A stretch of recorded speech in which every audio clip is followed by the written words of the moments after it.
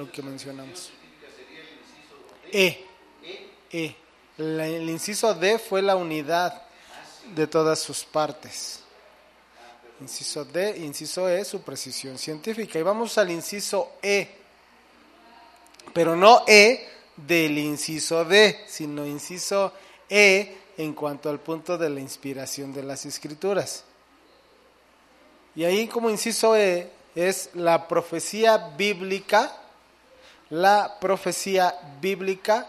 como prueba infalible de la inspiración divina.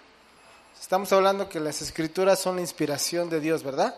Es la palabra de Dios. Entonces, las pruebas que nosotros tenemos en cuanto a este punto, el inciso E nos dice que la profecía que está en las Escrituras es una prueba infalible de la inspiración divina. Entonces, esta es una de las mejores maneras que podemos demostrar que la palabra, la Biblia, ¿sí?, es inspiración de Dios, viene de la inspiración de Dios. Entonces, es bueno que examinemos las profecías, ¿sí? En la Biblia encontramos muchas profecías, hoy vamos a ver algunas de ellas que se mencionan desde el Antiguo Testamento y que todas ellas nos permiten darnos cuenta, nos permite ver, ¿está abierto? No, sí. Nos permite ver que sí, es inspiración de Dios toda la palabra. Hay muchos libros religiosos que consideraremos como religiosos, que tienen, vamos a encontrar buenas cosas en esos libros, pero solamente en la Biblia vamos a encontrar esas profecías cumplidas y que están por cumplirse, ¿sí? La palabra de Dios, desde el Antiguo Testamento hasta el Nuevo Testamento, nunca se ha equivocado, nunca se va a equivocar. ¿Por qué? Porque es inspiración de Dios. Ya lo leímos en segunda carta a Timoteo, capítulo 3, versículos 16 y 17. Segunda carta a Timoteo, capítulo 3, versículos 16 y 17. Toda la Escritura es inspirada por Dios y útil para enseñar, para redarguir, para corregir, para instruir en justicia, a fin de que el hombre de Dios sea perfecto, enteramente preparado para toda buena obra, ¿sí? Entonces, ahí estas palabras, hermanos, lo que dicen ahí en segunda carta a Timoteo nos permite ver lo que mencionamos, es inspirada por Dios la palabra como bien inspirada de Dios no falla, ¿sí? Las cosas mencionadas en la palabra se van a cumplir. Ajá. Dios es el creador de todas las cosas. Dios tiene control del tiempo. ¿Cuántos creen eso también?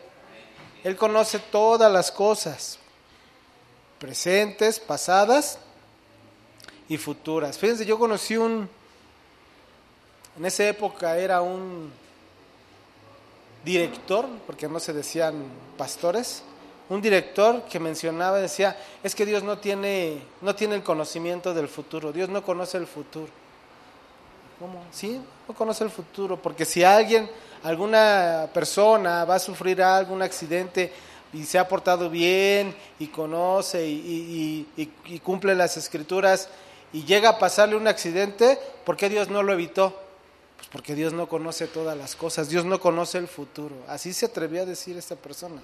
Se ve que no conoce a Dios, ¿verdad?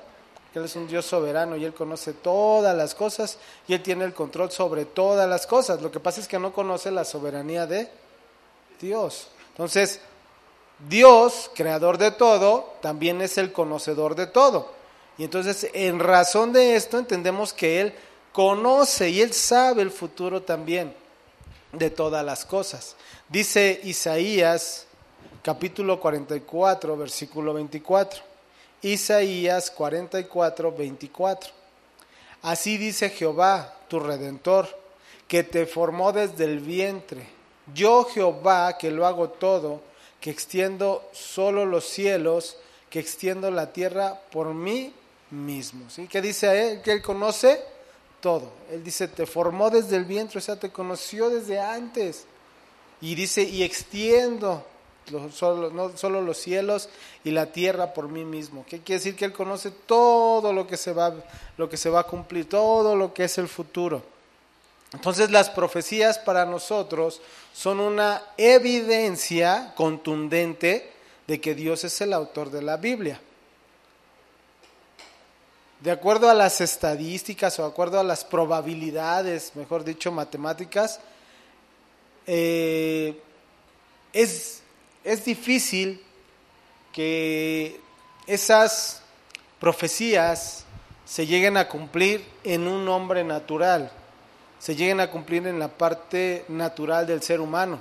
Pero como viene de parte de Dios, porque Dios es el que conoce todas las cosas, porque Dios conoce el propósito de las cosas, entonces esas profecías que están en la Biblia se van a cumplir. Él es el creador de todas las cosas, Él es el creador del tiempo y Él no va a equivocarse en cuanto al futuro. Dice Deuteronomio, capítulo 18, versículo 22.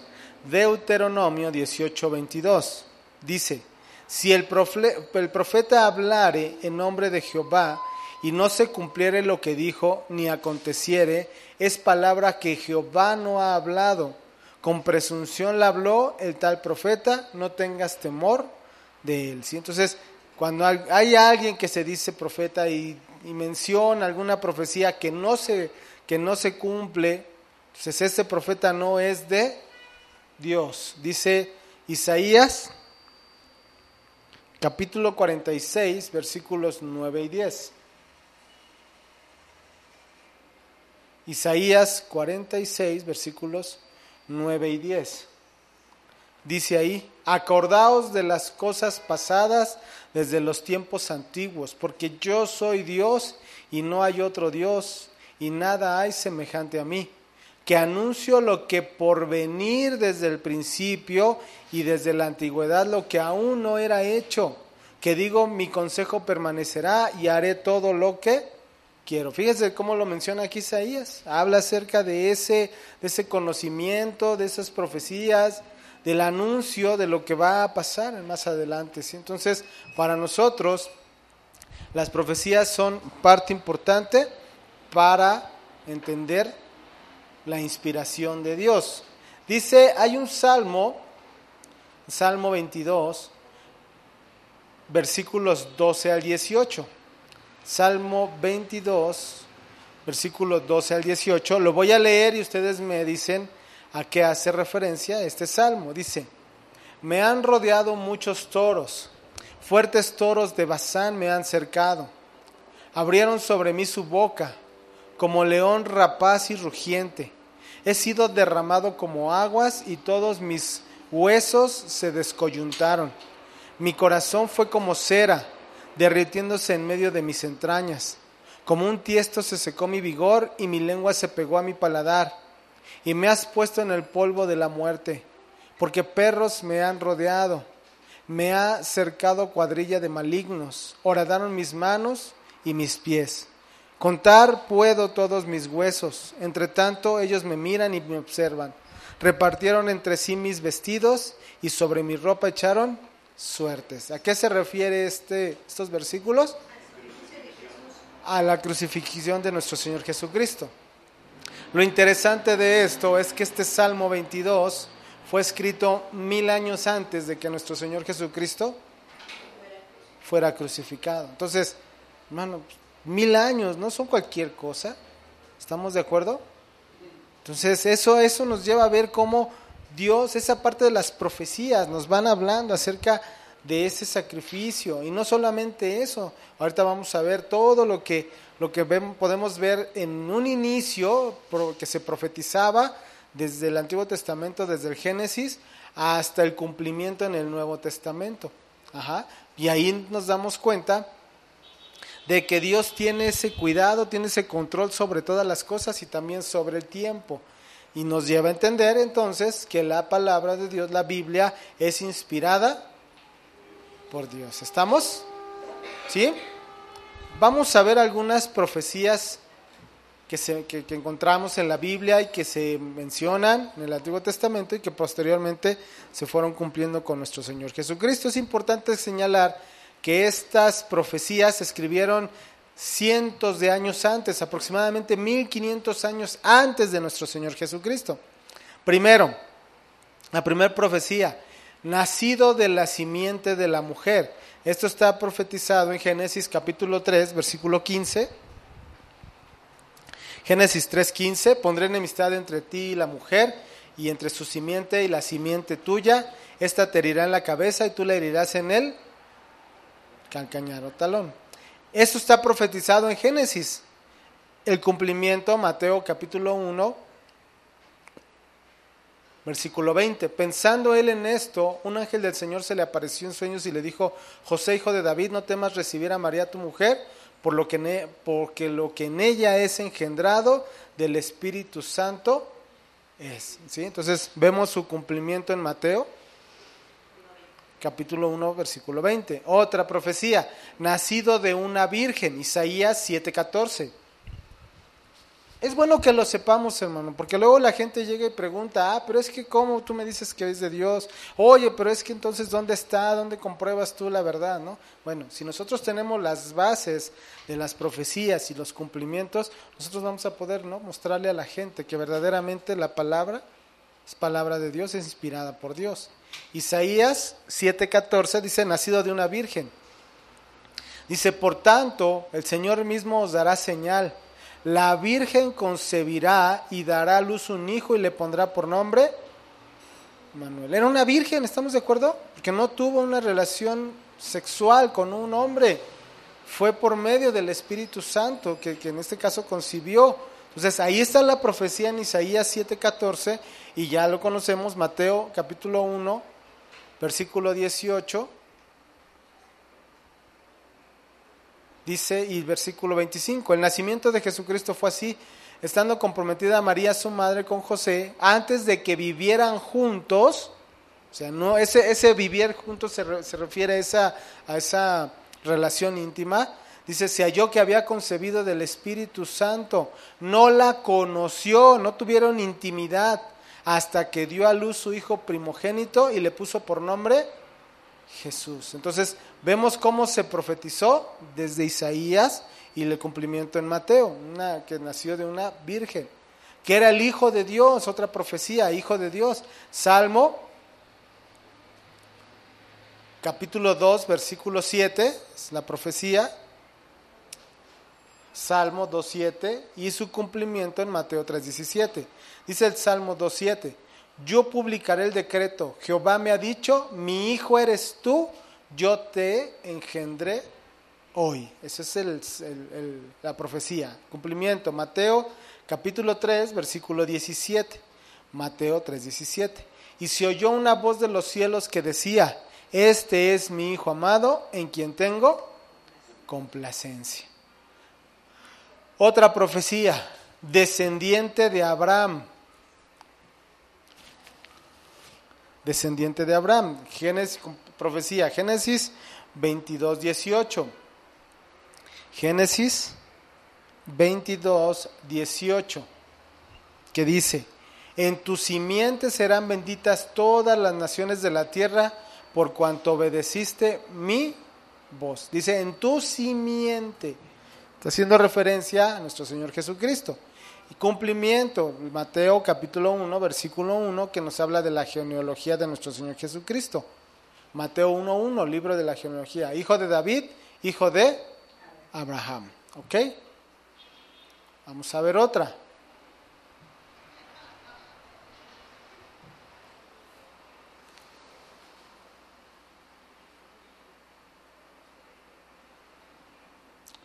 De la casa de David.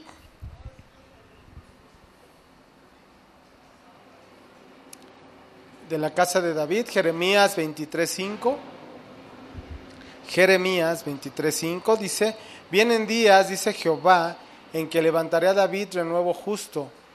A David, renuevo como justo, y reinará como rey, el cual será dichoso y actuará conforme al derecho y a la justicia en la tierra. Es la profecía acerca de nuestro Señor Jesucristo y su cumplimiento está en Lucas capítulo 3, versículo 23 y versículo 32. Lucas 3, 23 y 32. Dice que Jesús al comenzar su ministerio era como de 30 años hijo, según se creía, de José de Elí, hijo de David, hijo de Isaí, de Obed, de Boz, de Salomón y de Nazón. Entonces ahí nos hace referencia acerca de David, ¿sí? De la casa de David. Nacido en Belén.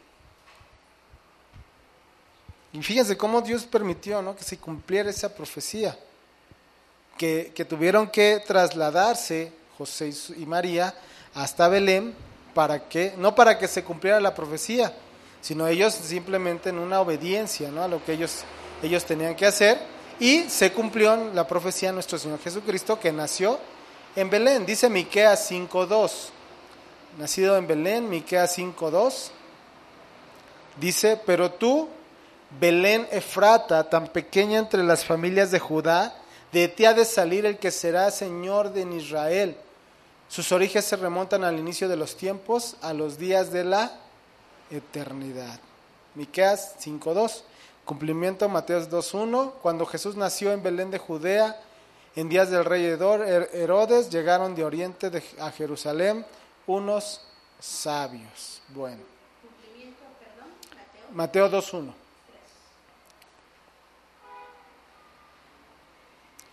Será un profeta.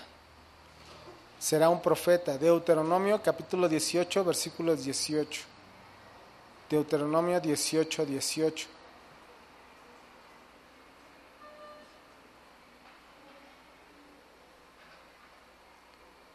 Ya lo perdí, aquí está.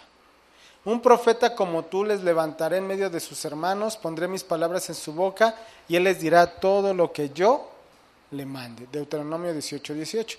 Cumplimiento Mateo 21:11. Mateo 21:11. Y la gente decía: este es Jesús, el profeta, el de Nazaret de Galilea. Y así hay muchas más. Si quieren, ya no leemos los versículos por tiempo, les doy la profecía, versículo y luego el cumplimiento. Sería un sacerdote.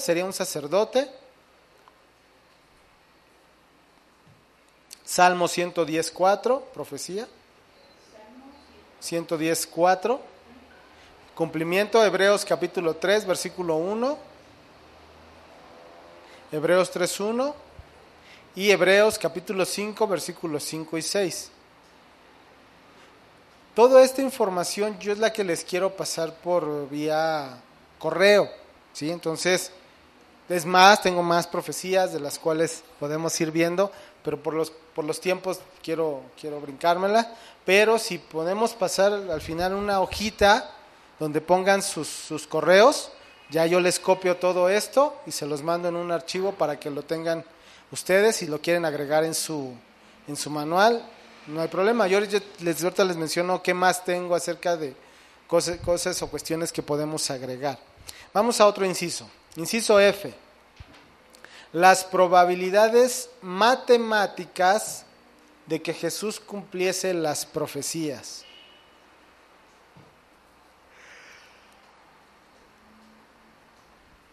Las probabilidades matemáticas de que Jesús cumpliese las profecías.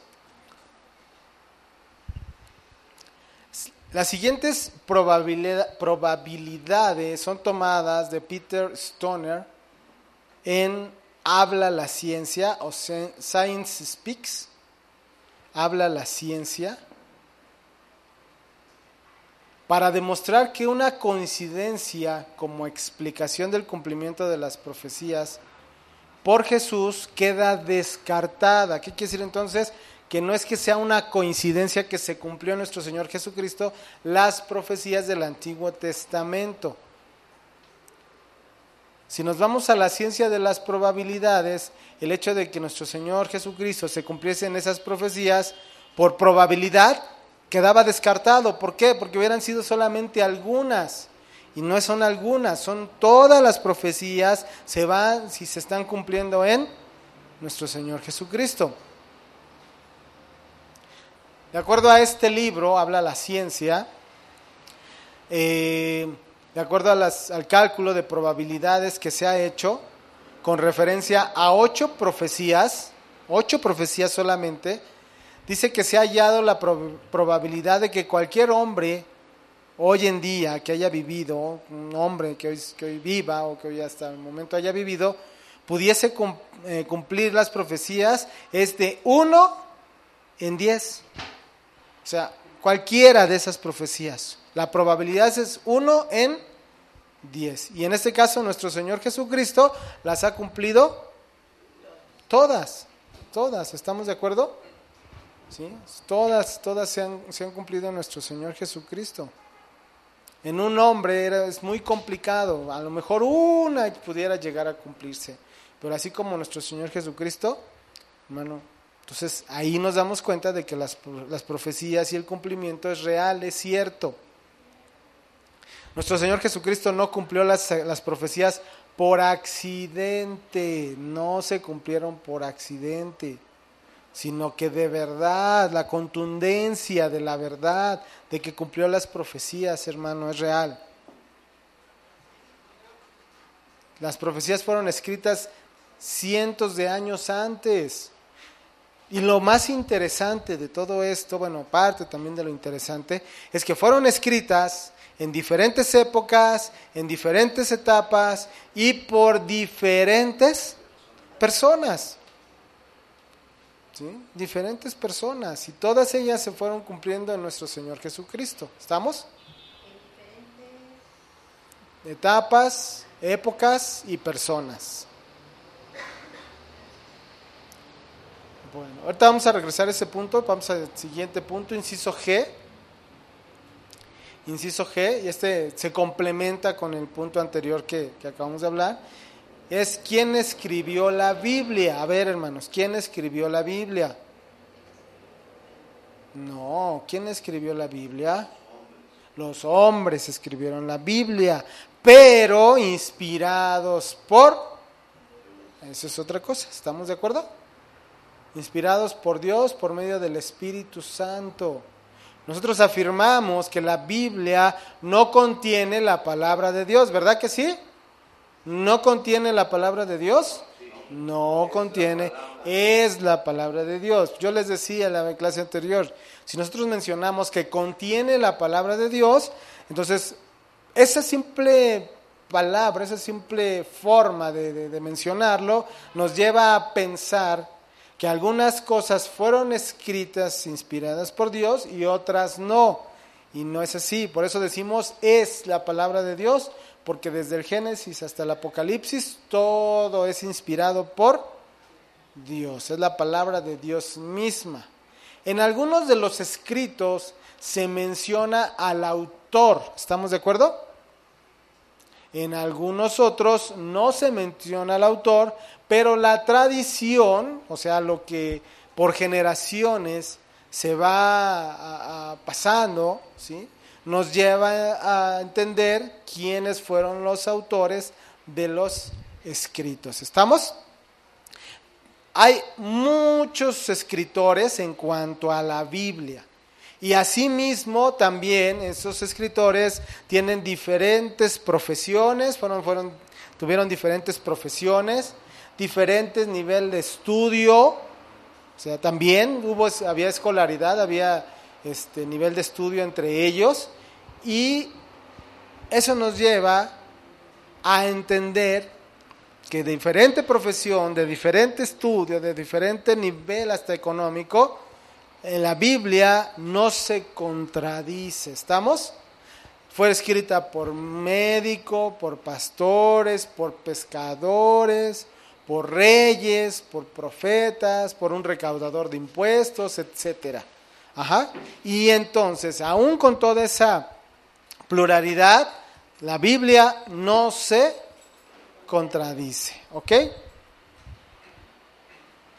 Génesis fue escrito por Moisés. Éxodo, Moisés. Levítico, Números. Parece que estamos haciendo el rosario. Ruega por él. Ok. Jueces. ¿Verdad? Ya los agarré. La tradición judía considera a Samuel, ¿sí? Esto también se los voy a copiar y se los voy a pegar en el archivo, ¿sí? Porque es mucho. A ver, primer libro de Reyes. ¿Verdad que es bueno que sepamos? A ver quién. La tradición considera a Jeremías, que escribió el primer libro de Reyes. ¿Segundo libro de Reyes? Ah, también. Híjole, no. No, por ejemplo, hay unos que sí no sabemos quién lo escribió, ¿no? Esdras, Nehemías, Esther, se desconoce quién los escribió. Job. ¿Fue el primero? ¿Quién?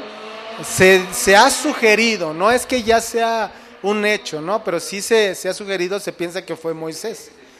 Ajá, sí, el primero, y que fue Moisés el que lo escribió. Ok, y bueno, y así vienen cada uno de ellos, escritos aquí, quién se piensa o quién sí tiene ahí contundentemente quién lo escribió. Ok, también el Nuevo Testamento está descrito, entonces si quieren toda esta información les encargo entonces sus correos. Si tienen una hojita para que lo escriban ahí su correo, ya yo se los paso. Ok, perfecto. Ahora, también otro punto importante sobre este inciso es acerca de la división que se hizo de la Biblia en capítulos y versículos, ¿sí? No es que la inspiración haya sido, a ver, imagínense a Dios o al Espíritu, dice, a ver, capítulo 1, ¿no? Y el otro escribiendo, no es como tal que se haya escrito con capítulos y versículos. La división se hizo posteriormente para facilitar la lectura, ¿sí? La lectura de la Biblia. El primero que realizó esta división fue Lanfranc. Este era consejero del rey de Inglaterra.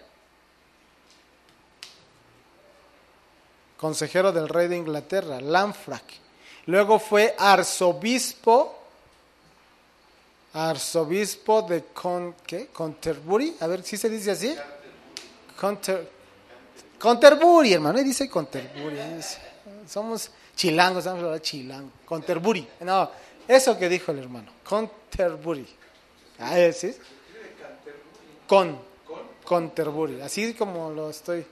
En el año 1005 al 1089. Del 1005 al 1089. Luego, 150 años más tarde, ¿sí? Stephen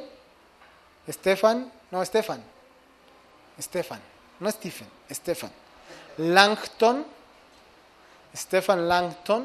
profesor en la Sorbona,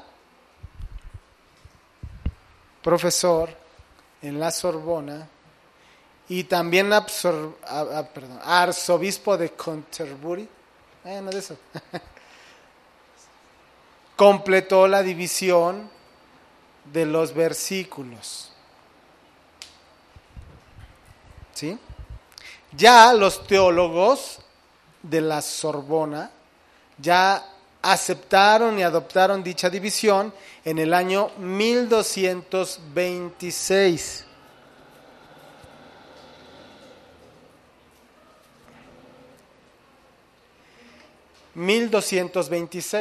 Y ya los judíos adoptaron la división en capítulos hacia el año 1500, hasta el año 1500. ¿Ok? Ok. ¿Vamos bien? Inciso H.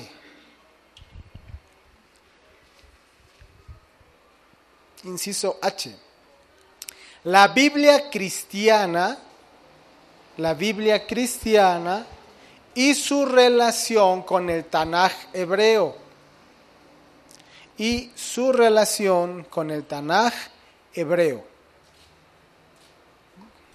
Que es lo que nosotros conocemos como el Antiguo Testamento, ¿sí?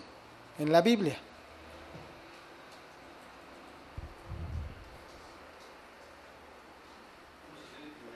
Tanaj, T-A-N-A-J, Tanaj. Ese es el antecedente más directo que nosotros tenemos del Antiguo Testamento y que utilizó el pueblo de Israel, ¿sí? El Tanaj, ¿sí? Y que para nosotros, repito, es el Antiguo Testamento. Ahora, el Tanaj, la palabra Tanaj viene del acrónimo en hebreo Tanak, con KIH, Tanak,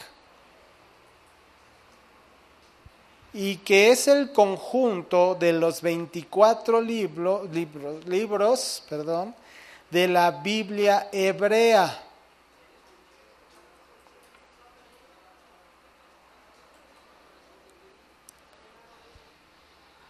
...24 libros de la Biblia hebrea. El Tanaj también se le conoce como Mikra,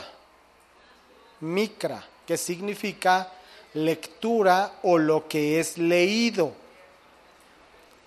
A ver, hermanos, ¿cómo en el Antiguo Testamento, cómo se daba el estudio, ¿sí?, de la palabra entre el pueblo judío? Se leía constantemente. Y leían. Entonces, esa era la forma en que se podía pasar de generación en generación, ¿sí?, sus libros, lo que es el Tanaj. Ellos lo iban leyendo y los otros, los hijos, los demás lo iban anotando. Entonces, de generación en generación, esa era la forma de enseñanza. Lo leían y los otros lo escribían. Ajá. Algunos dicen, no, es que eso no es verdad, eso fue de hombres, eso es pura mentira, lo que es la Biblia, ¿no? Pero yo les hago una pregunta, ¿cómo podemos dudar acerca de la Biblia, que es la palabra de Dios, de los hechos que pasaron hace más de 6,000 años, 5,000 años, ¿sí? Y podemos creer en lo que dicen algunos filósofos, ¿no? Como un Platón, como un Aristóteles. A ver, ¿por qué podemos llegar, o así de sencillo, por qué tenemos la seguridad de lo que pasó en este país hace, ¿cuántos? 200 años, la revolución? ¿Por qué lo creemos? ¿Por qué creemos que así pasó?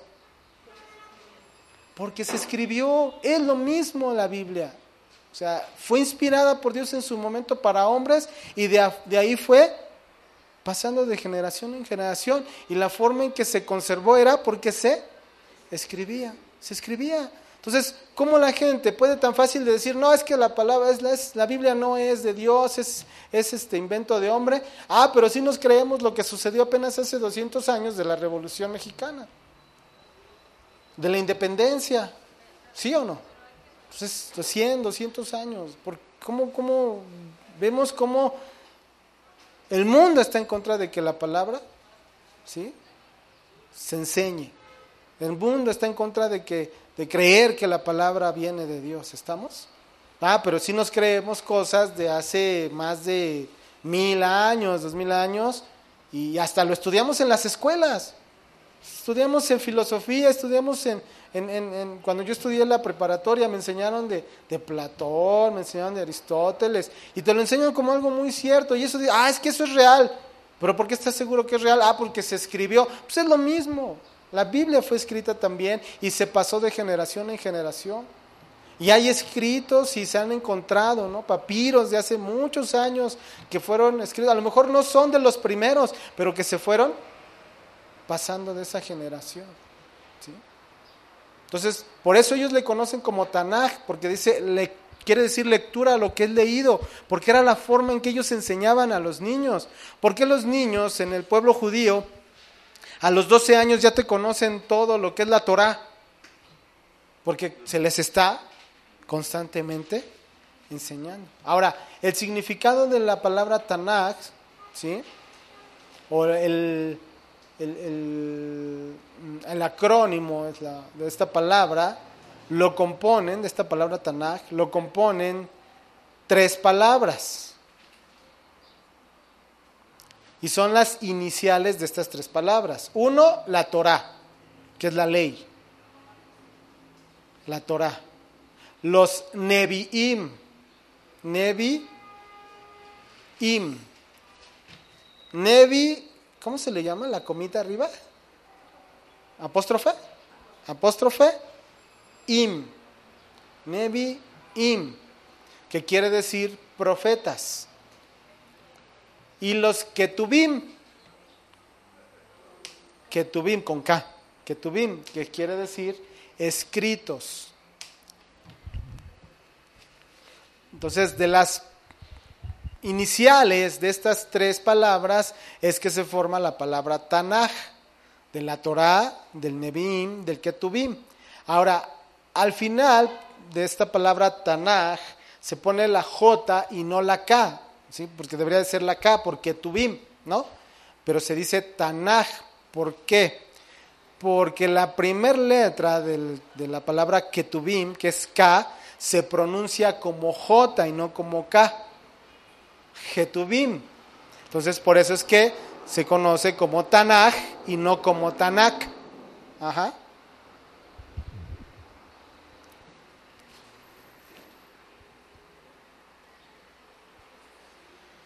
Ahora, el Tanaj, en relación a nuestra Biblia, la Biblia que nosotros tenemos, de acuerdo a las traducciones que nosotros o los evangélicos se han tomado, se adhiere al canon hebreo los 24 libros del Tanaj. Para el pueblo judío, decirle Antiguo Testamento es algo ofensivo. Ajá.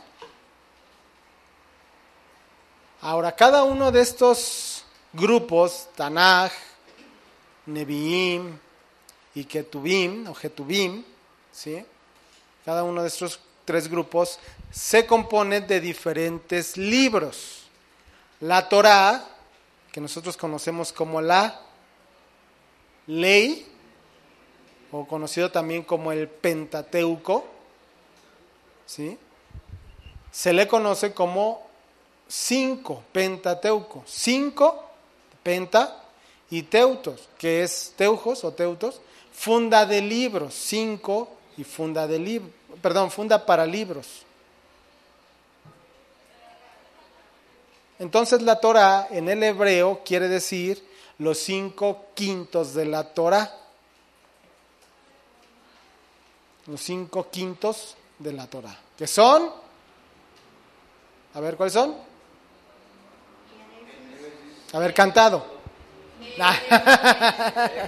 Génesis, Éxodo, Levítico, Números y Deuteronomio. El Nevi'im está compuesto de 8 libros. Nevi'im, 8 libros conocidos como profetas. A ver, ¿cuáles son esos 8 libros?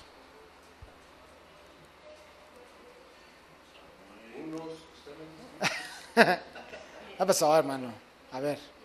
Josué, Jueces, Samuel, primero y segundo libro de Samuel, Reyes, primero y segundo libro de Reyes, Isaías, no, Crónicas no, Isaías, Jeremías, Ezequiel, ¿ahí van cuántos?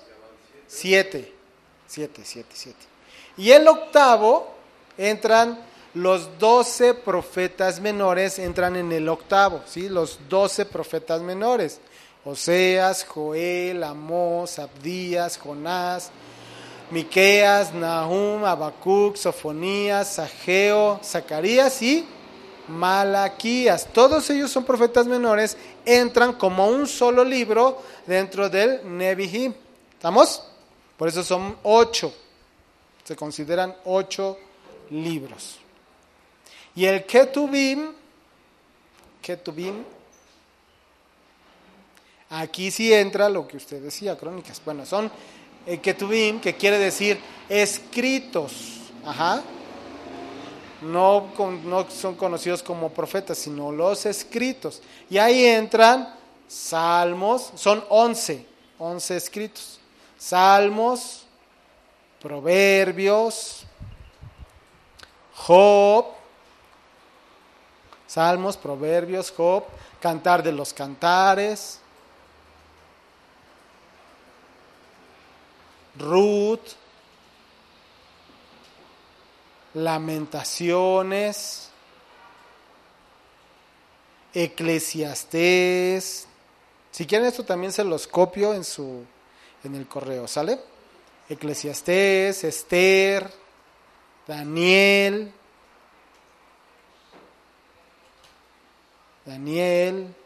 Esdras y Nehemías como uno solo. Esdras y Nehemías, Macabeos. ¿Verdad? Los agarré curva. Y Crónicas. Estoy viendo a ver si están a las vivas. ¿Mande? Ajá, los 2 libros de Crónicas. Sí, como uno solo. Ahora, a lo largo del tiempo se han realizado diversas traducciones de la Biblia. Las traducciones quiere decir que los textos originales del Antiguo Testamento fueron escritos en idioma hebreo. Ajá. Y algunas partes en arameo. Ajá.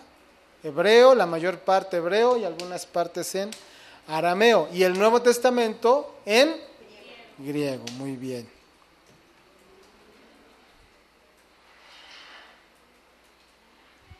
Aún en medio, fíjense por qué decimos que esta es la palabra inspirada por Dios y se ha mantenido en esa parte de que es tal y como Dios le inspiró, porque a pesar de las traducciones que se han hecho, no hay diferencias radicales en cuanto a los 66 libros que conforman la Biblia. ¿Estamos? A excepción de la versión empleada por los católicos.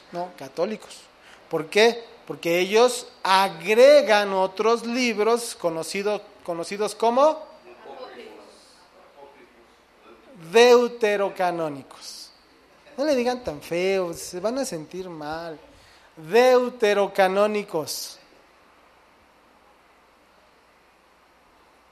O conocidos como apócrifos. Libros apócrifos.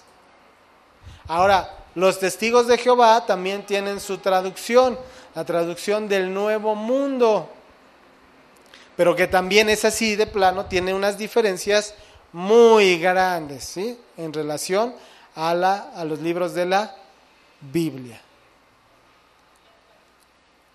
Inciso I.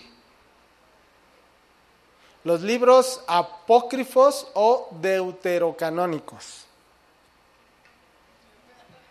Libros apócrifos o deuterocanónicos. En el Antiguo Testamento, sí, estos libros son 7 que no están incluidos en el Tanaj, los que ya ahorita les describí. Son conocidos como deuterocanónicos o del segundo canon. Estos 7 libros son el libro de Tobías. Yo ni sé, ¿quién es ese Tobías? ¿No era el amigo de la pequeña Lulu? Ese era Toby. Bueno, por ahí iba. Tobías, Judith.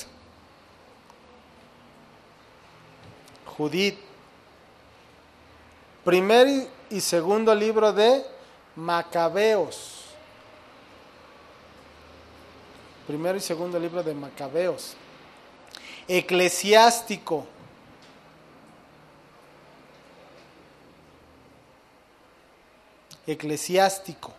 Sabiduría.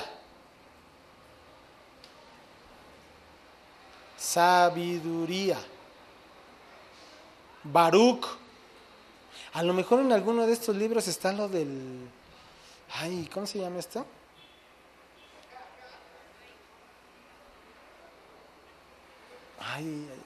¿Cómo le llaman los católicos? ¿El qué? ¿Dónde se van las almas antes de poder ir al cielo? El purgatorio. A lo mejor por ahí está lo del purgatorio. Pero bueno, como no me gusta leer estos libros, no los vamos a averiguar. ¿Qué les dije? Baruch. Carta de Jeremías. Y algunos pasajes adicionales de Esther y Daniel. Pero, ¿por qué no se encuentran estos libros en la Biblia? Porque los rabinos judíos no aceptaron, ¿sí?, que se agregaran al Tanaj. Y porque también ni nuestro Señor Jesucristo ni los apóstoles hacen ninguna referencia a estos libros. Ajá.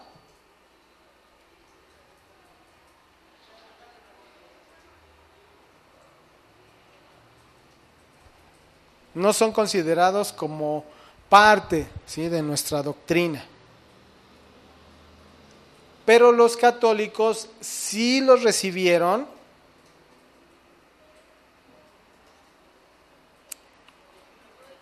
pero muchos años después de la venida de nuestro Señor Jesucristo. En sí, lo que hoy conocemos como la religión católica romana, ¿sí?, su origen fue 400 años después de que se terminara de escribir la Biblia, ¿sí? 400 años después. Entonces, ellos agregan sus libros y dicen que, pero no son considerados dentro del canon, ¿ok? Aquí vamos al inciso J, que no les voy a leer, porque habla del bosquejo de los 66 libros de la Biblia. Es mucha la información. Si yo me pasara dándoles toda esta información, nos echamos todas las clases que nos quedan. Entonces, esto se los voy a agregar, los bosquejos, el bosquejo de los 66 libros de la Biblia. ¿Qué quiere decir? Nos viene un pequeño resumen de cada uno de los 66 libros de la Biblia. ¿Sale? Entonces ahí ya tengo, creo que ya están terminando de anotar sus correos y yo se los copio y les pego la información. Viene como en cada uno viene un pequeño resumen. Ajá. Déjenme ver, seguimos adelante para no detenernos mucho.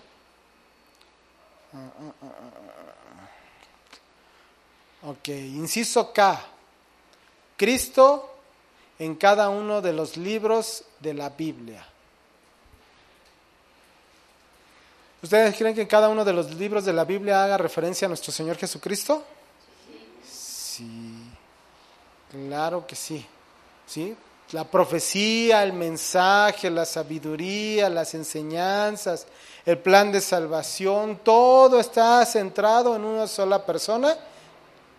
¿Quién es? Nuestro Señor Jesucristo. Lucas 24:27 lo menciona. Lucas capítulo 24, versículo 27, que dice así: y comenzando desde Moisés y siguiendo por todos los profetas, les declaraba en todas las escrituras lo que de él decían. Ajá.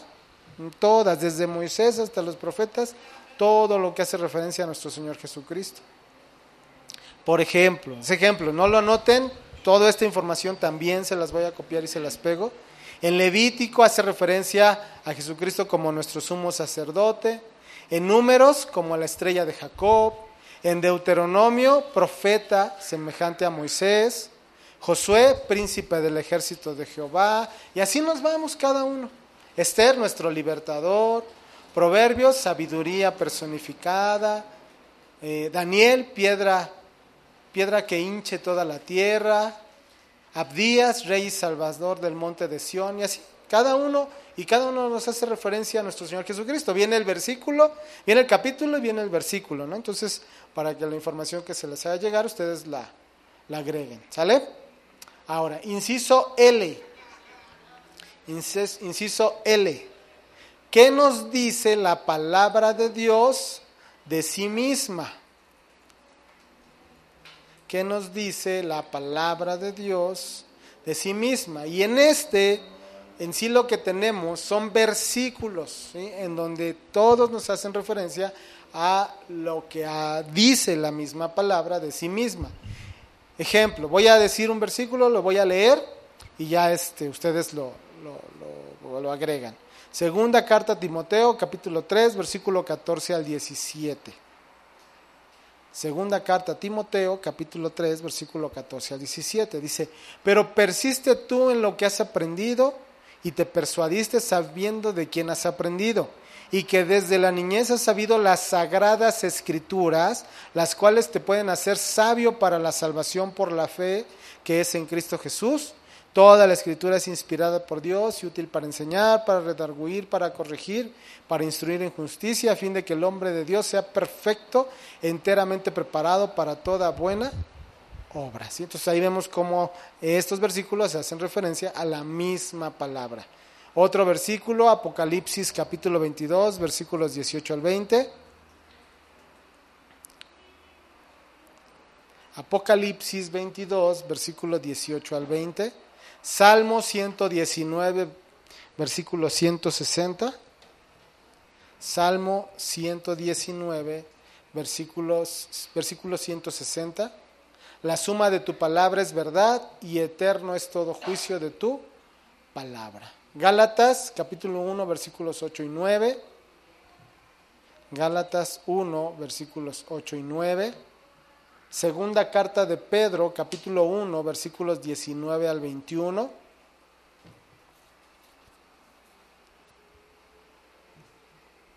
Segunda carta de Pedro, capítulo 1, versículos 19 al 21. Hebreos 4, 12.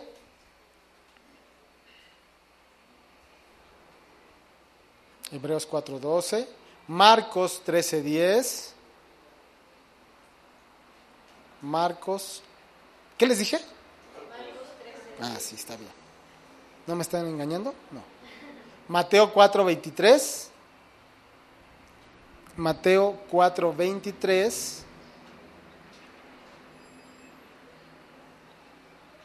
Marcos 1, 15.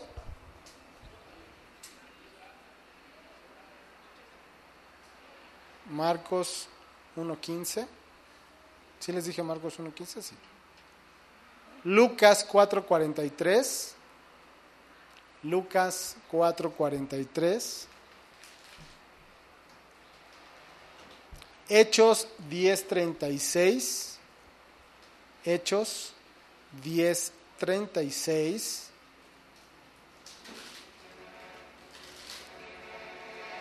Primer carta a los Corintios 9, 18. Primer carta a los Corintios 9, 18. Y Efesios capítulo 4, versículos 14 y 15. ¿Ok? Efesios 4, versículos 14 y 15. Ok. Con esto terminamos hasta este punto lo que hace referencia a la Biblia. ¿Sí? También terminamos la clase de hoy y si Dios permite en la siguiente clase empezamos con religiones primitivas. ¿Sale y vale? Bueno, gracias hermanos, Dios les bendiga. No sé si haya clase dentro de 8 días, creo que no, ¿verdad? Creo que son las bodas comunitarias. Ah, no, yo no vengo. Ok, está bien. Entonces nos vemos dentro de 8 días. Dios les bendiga.